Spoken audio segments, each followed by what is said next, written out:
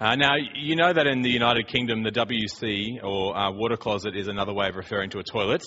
Apologies if you've heard this story before, but it's one of my favourites, so I'm going to tell it again. An English woman went to inquire about a holiday cottage in Switzerland.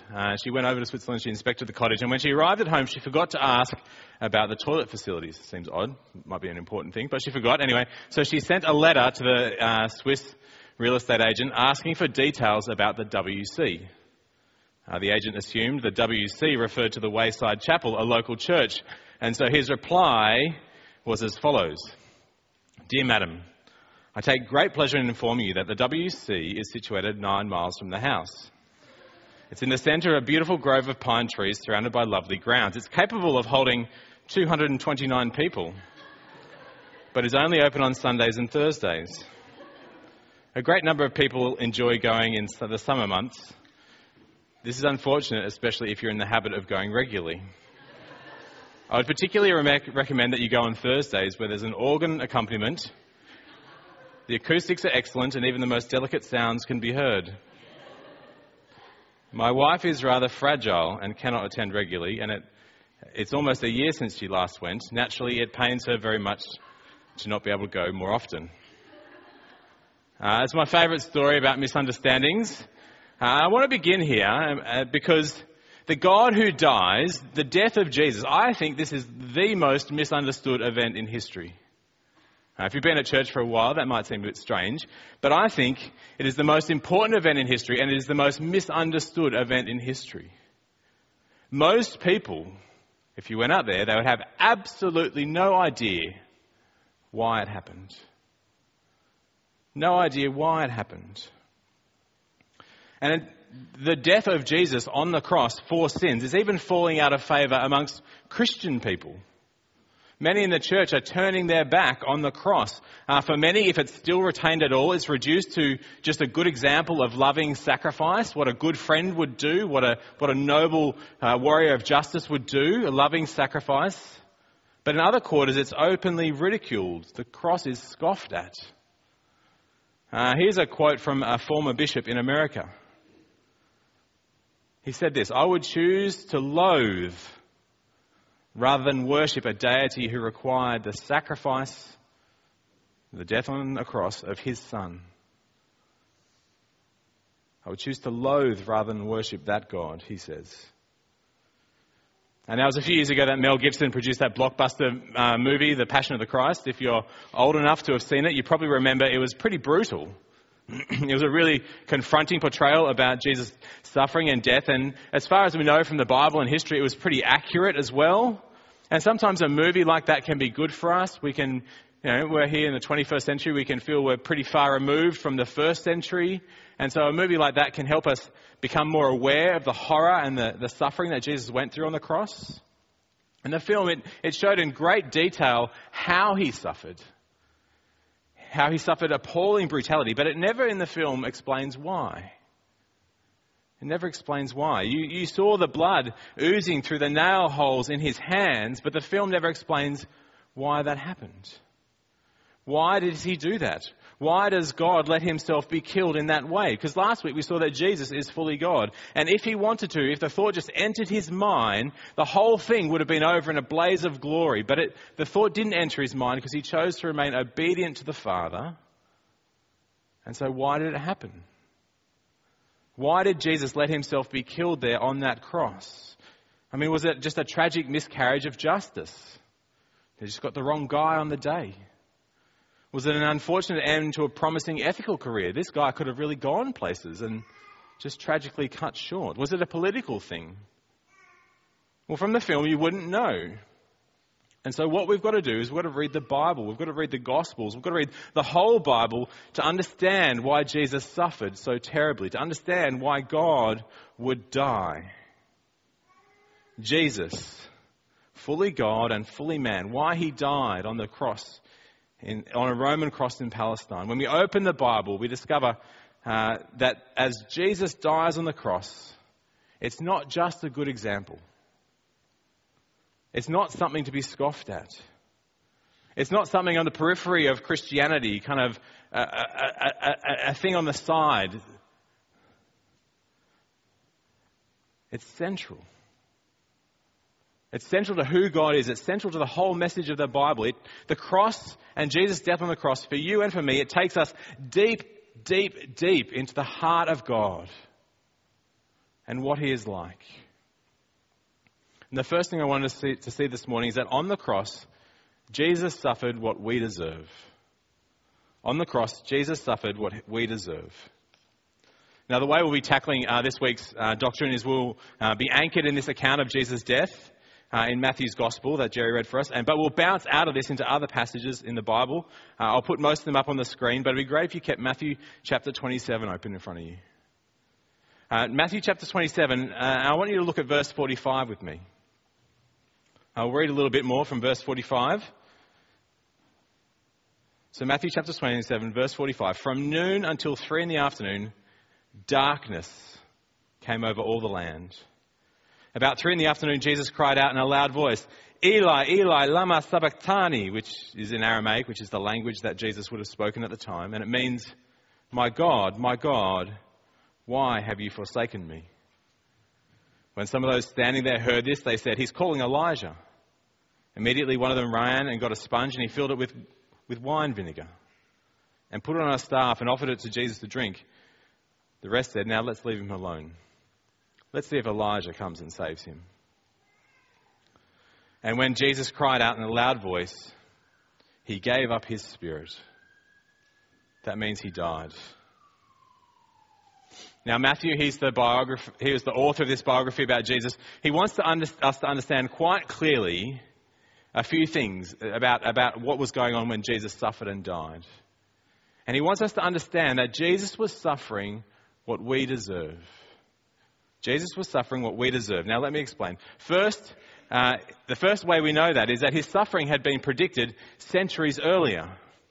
See, the cross of Jesus dying, when the Romans hanged Jesus up on the cross, God is not going, oh my goodness, how did this happen?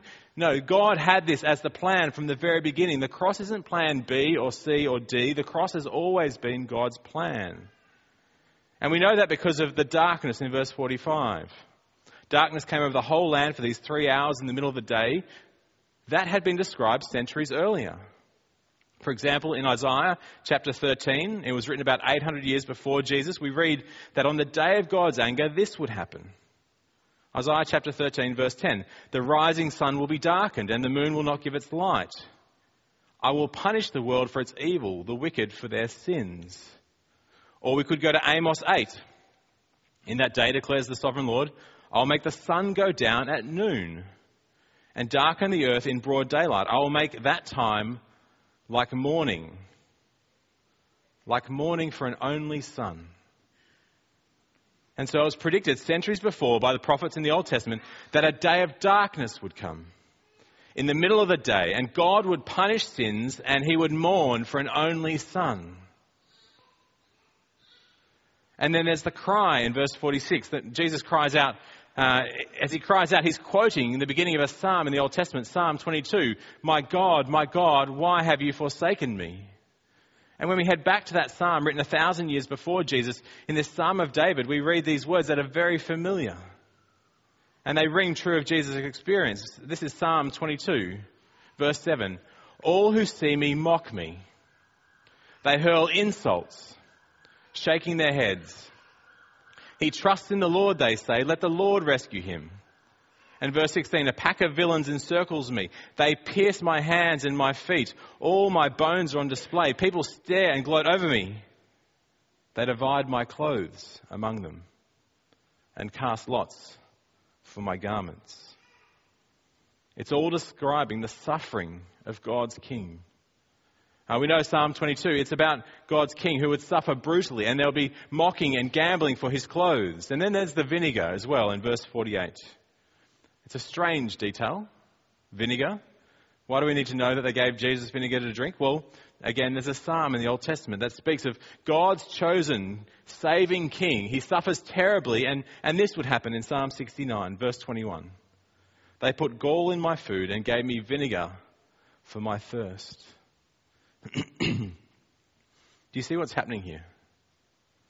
Matthew's trying to point out to anyone who knows their Old Testament, he's trying to point out that that Jesus' death is not some unfortunate accident. This is not some terrible miscarriage of justice. The death of Jesus in this way is something that God had predicted for centuries and planned centuries before. But why did he do it? Well, we're supposed to pick up from this passage that he was suffering the just punishment for sin. He was atoning for sin. Now, we looked at sin a few weeks ago when we thought about the God who is rejected. When we think about sin, we often think about particular vices, particular naughty things that people do, like rape and murder and violence and greed. And those are horrible things. But I want us to realize that they are just symptoms of sin. They are just symptoms of sin. At the heart, sin is rebellion against God, and all of us are naturally rebelling against God. We don't like God nosing in. We don't like God coming in and telling us how to run our lives. Thank you very much. And we saw a few weeks back that sin is actually where we take God, the Creator, off the throne and we put ourselves in his seat. We choose to run things our own way and we choose to ignore him and reject him and keep him out of our life. And that's sin. And sin, the Bible tells us, it ruins everything. And we saw how we doubt God's word. We deny what he said. We distrust who he is and that he is good. The appropriate response to that, if we've shoved God off the throne and taken our seat in his place, the appropriate response to that sort of behavior is that God says, I'll give you what you've asked for. He'll leave us alone. He'll have nothing to do with us. And when Jesus was around, he warned people that was an appalling state to be in. None of us have any idea what it's like to have nothing good from God, because God has been so generous to us in all of life. Now just imagine all the good things in life taken away. All of them taken away. Friends and family and food and fun. Absolutely everything and anything that gives you joy and pleasure and fulfillment and happiness, take it away. It all belongs to God and he's gone and you're utterly alone without God and all that he's given you. Well, Jesus had a word for that. It's called hell, and he says, I don't want you to go there. Jesus described it like being on fire. That's how appalling it is.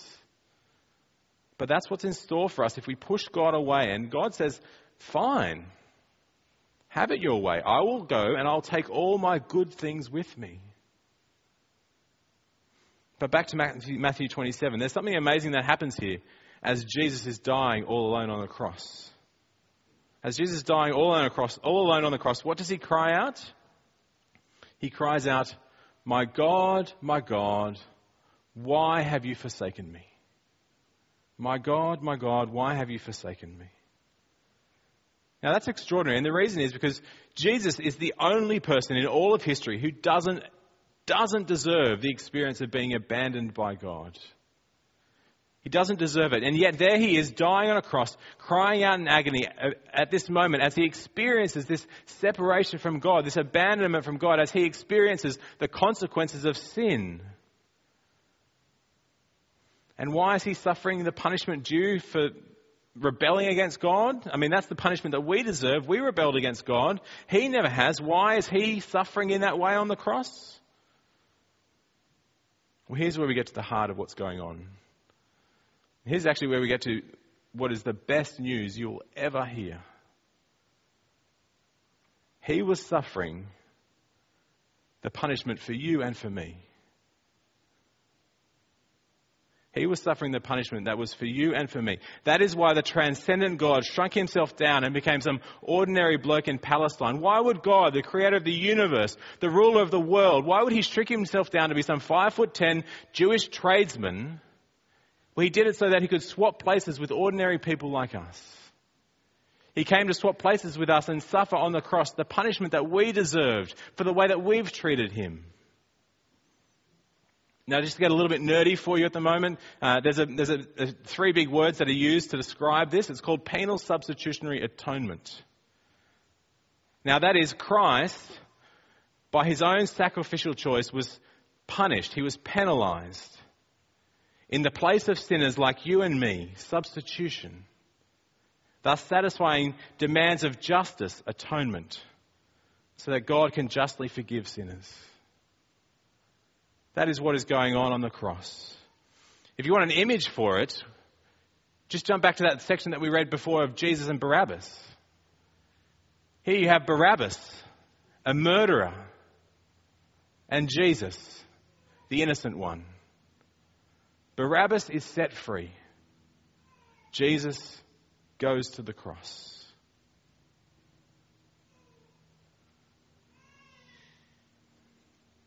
Now remember that bishop I quoted earlier? I would choose to loathe rather than worship a deity who required the sacrifice of his son. The trouble is that this idea that Jesus laid down his life, paying the penalty for our sin, it's all through the Bible. It's everywhere. Here's some of these verses. 1 Peter chapter 2. He himself bore our sins in his body on the cross, so that we might die to sin and live for righteousness. By his wounds you have been healed. 1 Peter chapter 3. For Christ also suffered once for sins, the righteous for the unrighteous, to bring you to God. Romans 3. God presented Christ as a sacrifice of atonement through the shedding of his blood to be received by faith. 2 Corinthians 5. God made him who had no sin to be sin for us, so that we might become the righteousness of God. In Hebrews chapter 9. Just as people are destined to die once and after that face judgment, so Christ was sacrificed once to take away the sins of many.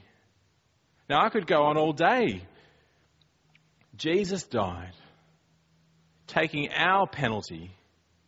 He swapped places with us. That should have been me on the cross. It should have been you on the cross, but instead it was Jesus, so that we don't have to. And do you know why he does it? Do you know why he does it? He does it because he loves you. He does it because he loves you. He takes your punishment on himself out of love. He loves you passionately. He doesn't want you to get what you deserve. And that's some love, isn't it?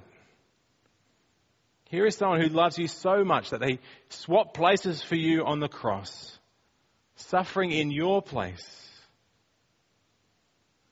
Now, at the moment, that might just be information for you. Just ideas, information, facts. But when we realize this personally, when we realize that that should have been me, when we realize that, then everything changes. When you discover that he swapped places with you and he died on the cross, not just for other people, but for you, well, that ought to change everything. In the Falkland Islands War in 1982, there was only 2 Victoria Crosses awarded. And the first, one of the 2 was awarded to a guy called Ian Mackay. He was with the Parachute Regiment, and they were on the big march to Port Stanley, and it was an epic march where they got there so quickly that they surprised the Argentinians and they took the island over before they realised it. But on the march, they got trapped on a mountainside. There was no cover. There was an enemy machine gun post at the top of the hill, and the machine gun was just shooting down, like sitting ducks, on the British soldiers down the hill, and they're just in the open. Well, Mackay and his platoon, they were pinned down. It was pretty clear that they were all going to get slaughtered unless someone did something quick. And do you know what Mackay did? He threw his rifle down. He pulled 2 grenades off his chest webbing. He pulled the pins. He charged up the hill screaming. And he jumped into the machine gun post and he blew it up with himself in it.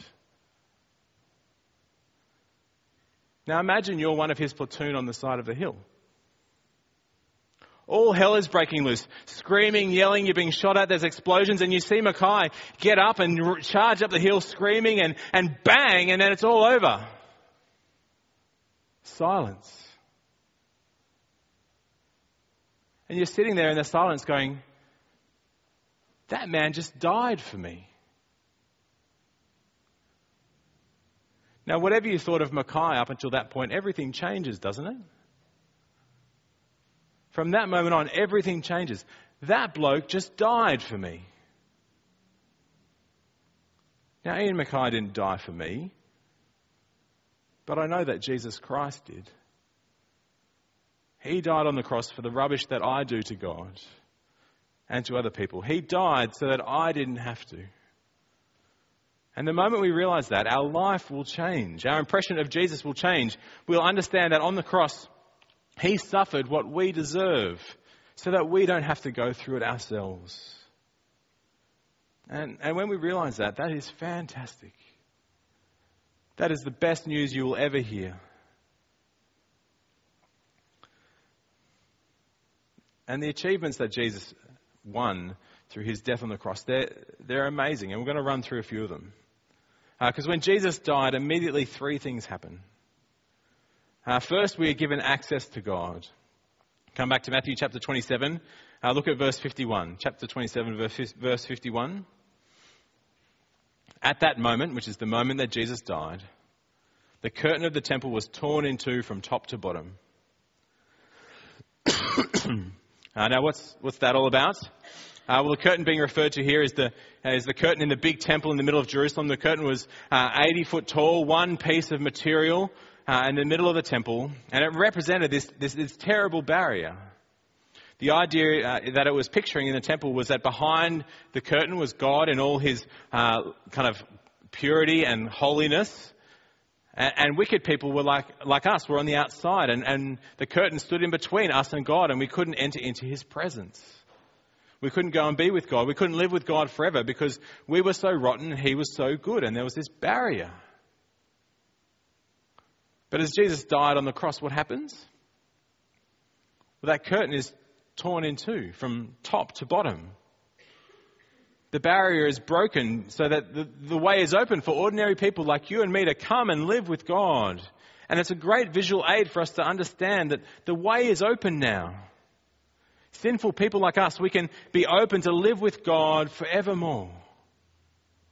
It's like the Berlin Wall, that great wall that divided the city of Berlin for 38 years. It was a barrier that stood between two enemies, the two enemies of the Cold War. And on the 11th of November, 1989, the wall was torn down. The war was coming to an end. There was now free access between East and West. And like this curtain, it's the end of the war between God and his people. We may have been hostile to God for so many years, but now the barrier has been broken. It has been opened up because Jesus died in our place.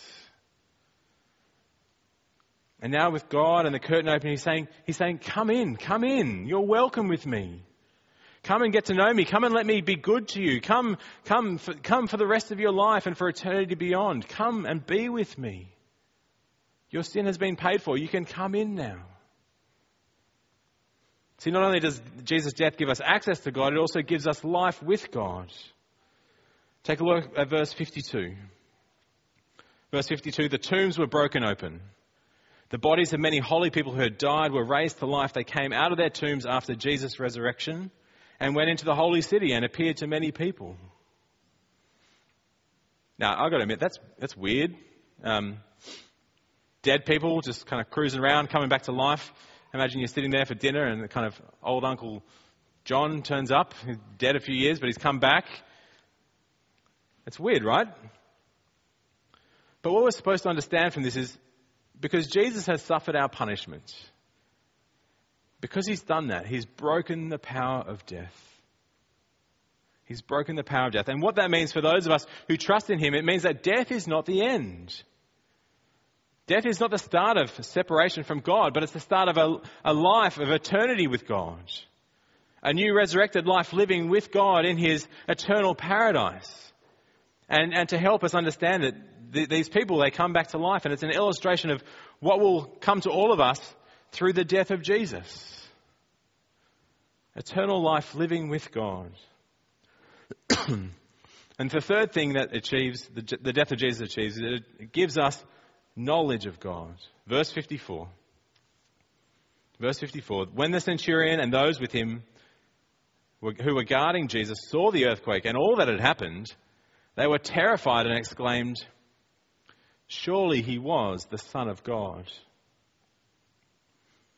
Now these soldiers, they've just put Jesus to death, and they've seen all the pyrotechnics, they've seen the earthquake, the darkness, and everything that's going on. And as they see this, suddenly it dawns on them that this man who died on the cross, well, he really was who he said he was.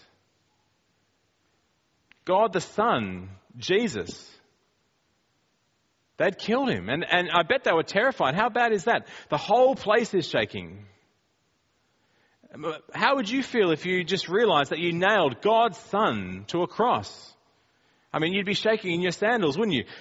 Remember, these are Gentile soldiers. They've been raised to think that Caesar is the Son of God, and now they've realized that they've got it totally wrong, that this is God here on the cross. And as they look at him, he's completely opposite to what they ever would have imagined. They thought that God was kind of like would be a big, strong, powerful tyrant. Like many people today, they look at the cross and they see weakness. They look at the cross and they see failure. They look at the cross and they see foolishness. They see anything but power. Until you come to know what God is like. And these centurions, they're beginning to realize that God is not a tyrant. God is not a tyrant. God is a servant. He's actually willing to die on the cross for your salvation. And it's a wonderful thing to discover that the Supreme Being isn't some transcendent deity that doesn't really care that much about us, but to realize that he loves us so much that he became an ordinary man to suffer what we deserve on the cross. You see, as Jesus dies on the cross, we see more clearly than almost any other time, we see what God is like. We see that God is love. We see that God is willing to serve even us, rebels like us, because he loves us so much. You see, on the cross, Jesus suffered what we deserve. And on the cross, he won for us access to God, life with God, knowledge of God. And it's all because he loves you. He loves you that much. Remember Ian Mackay, the Falklands War? They recently installed a plaque on the site on the hill where he blew himself up with the machine guns. And here it is. And I want you to see what it says down the bottom. I've enlarged it a little bit. This is what it says down the bottom. Greater love hath no man than this, that a man lay down his life for his friends. It's a real shame they didn't quote the author. Does anyone know who said that? It's the words of Jesus. John chapter 15. Greater love hath no man than this, that a man lay down his life for his friends. It was Jesus who said those words. It was Jesus who lived by those words. It was Jesus who died by those words. Greater love hath no man than this, that a man lay down his life for his friends. And so the obvious response to such great news is to trust in Jesus. Trust in the one who died on the cross, suffering what we deserve. If you're not sure how to start trusting in Jesus, what that might look like, it's very simple. I think often you can just boil it down to three simple things. It's saying sorry, saying thank you, and saying please. Coming to God and saying, sorry. I'm sorry for all the things I've done wrong. I'm sorry for ignoring you all these years. I'm sorry for telling you to go away and leave me alone. It's only appropriate that we apologize and say sorry. And secondly, we need to say thank you. Thank you so much for dying for me on a cross. I can't believe that you did that for me. Thank you so much for taking what I deserve. And finally, saying please. Please, would you forgive me now, and would you help me follow you? Please, would you help me learn how to love you and love others and serve you from now on?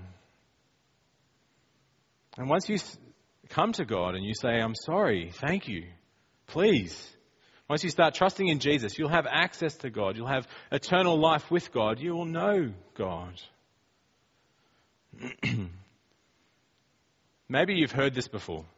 Maybe you've heard it before and you've thought, okay, I think I get it, but I'm going to shelve it. I'll sort this out later. I'm too young to become a Christian. There's too much fun ahead of me that I don't want to kind of limit my options. I'll come to it later once I've had a bit more of life. Maybe you're saying, I'm too busy now to sort this out. It's going to make life too complicated if I come and trust in Jesus or follow Jesus. If that's you, can I politely plead with you and say, don't delay? Can I say, don't put this off?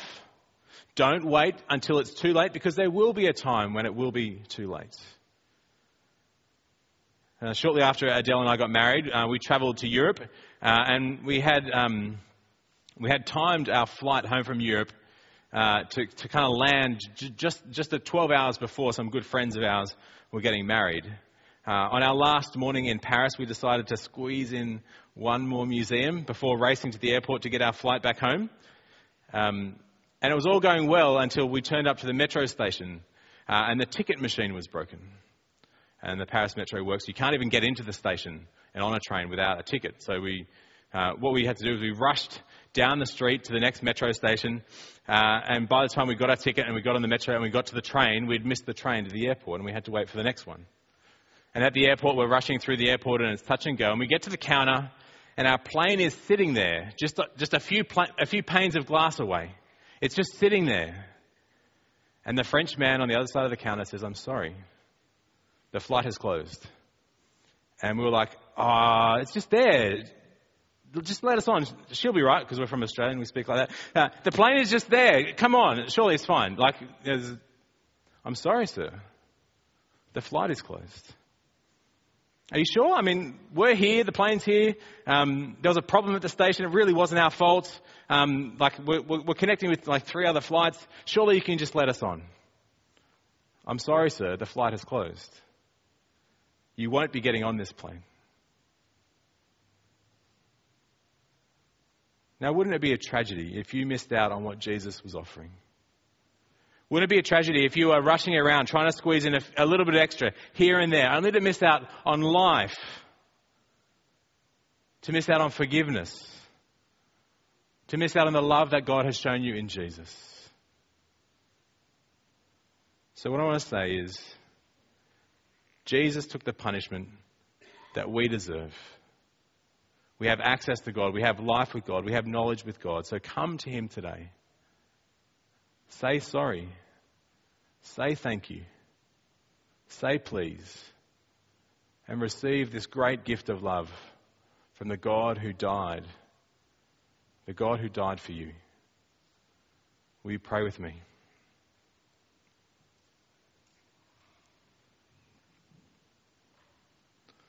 God, it's just amazing that you would come into this world as a man, but not just to live, but you came in to die. And you died in such a horrible way so that we don't have to. You took the punishment that we deserve. And you've given us access to the Father, and we can have life with you and we can know you. And so, Lord, we want to say sorry. Sorry for the things we've done wrong. Sorry for the way we've ignored you. And we want to say thank you. Thank you for dying for me on that cross. Lord, we just can't believe that you'd do that for us, that you took the punishment that we deserve. Thank you. And Lord, please would you help us now to follow you and to learn how to love you and others and to serve you from now on. And we pray all these things in the great name of Jesus, who died for us. Amen.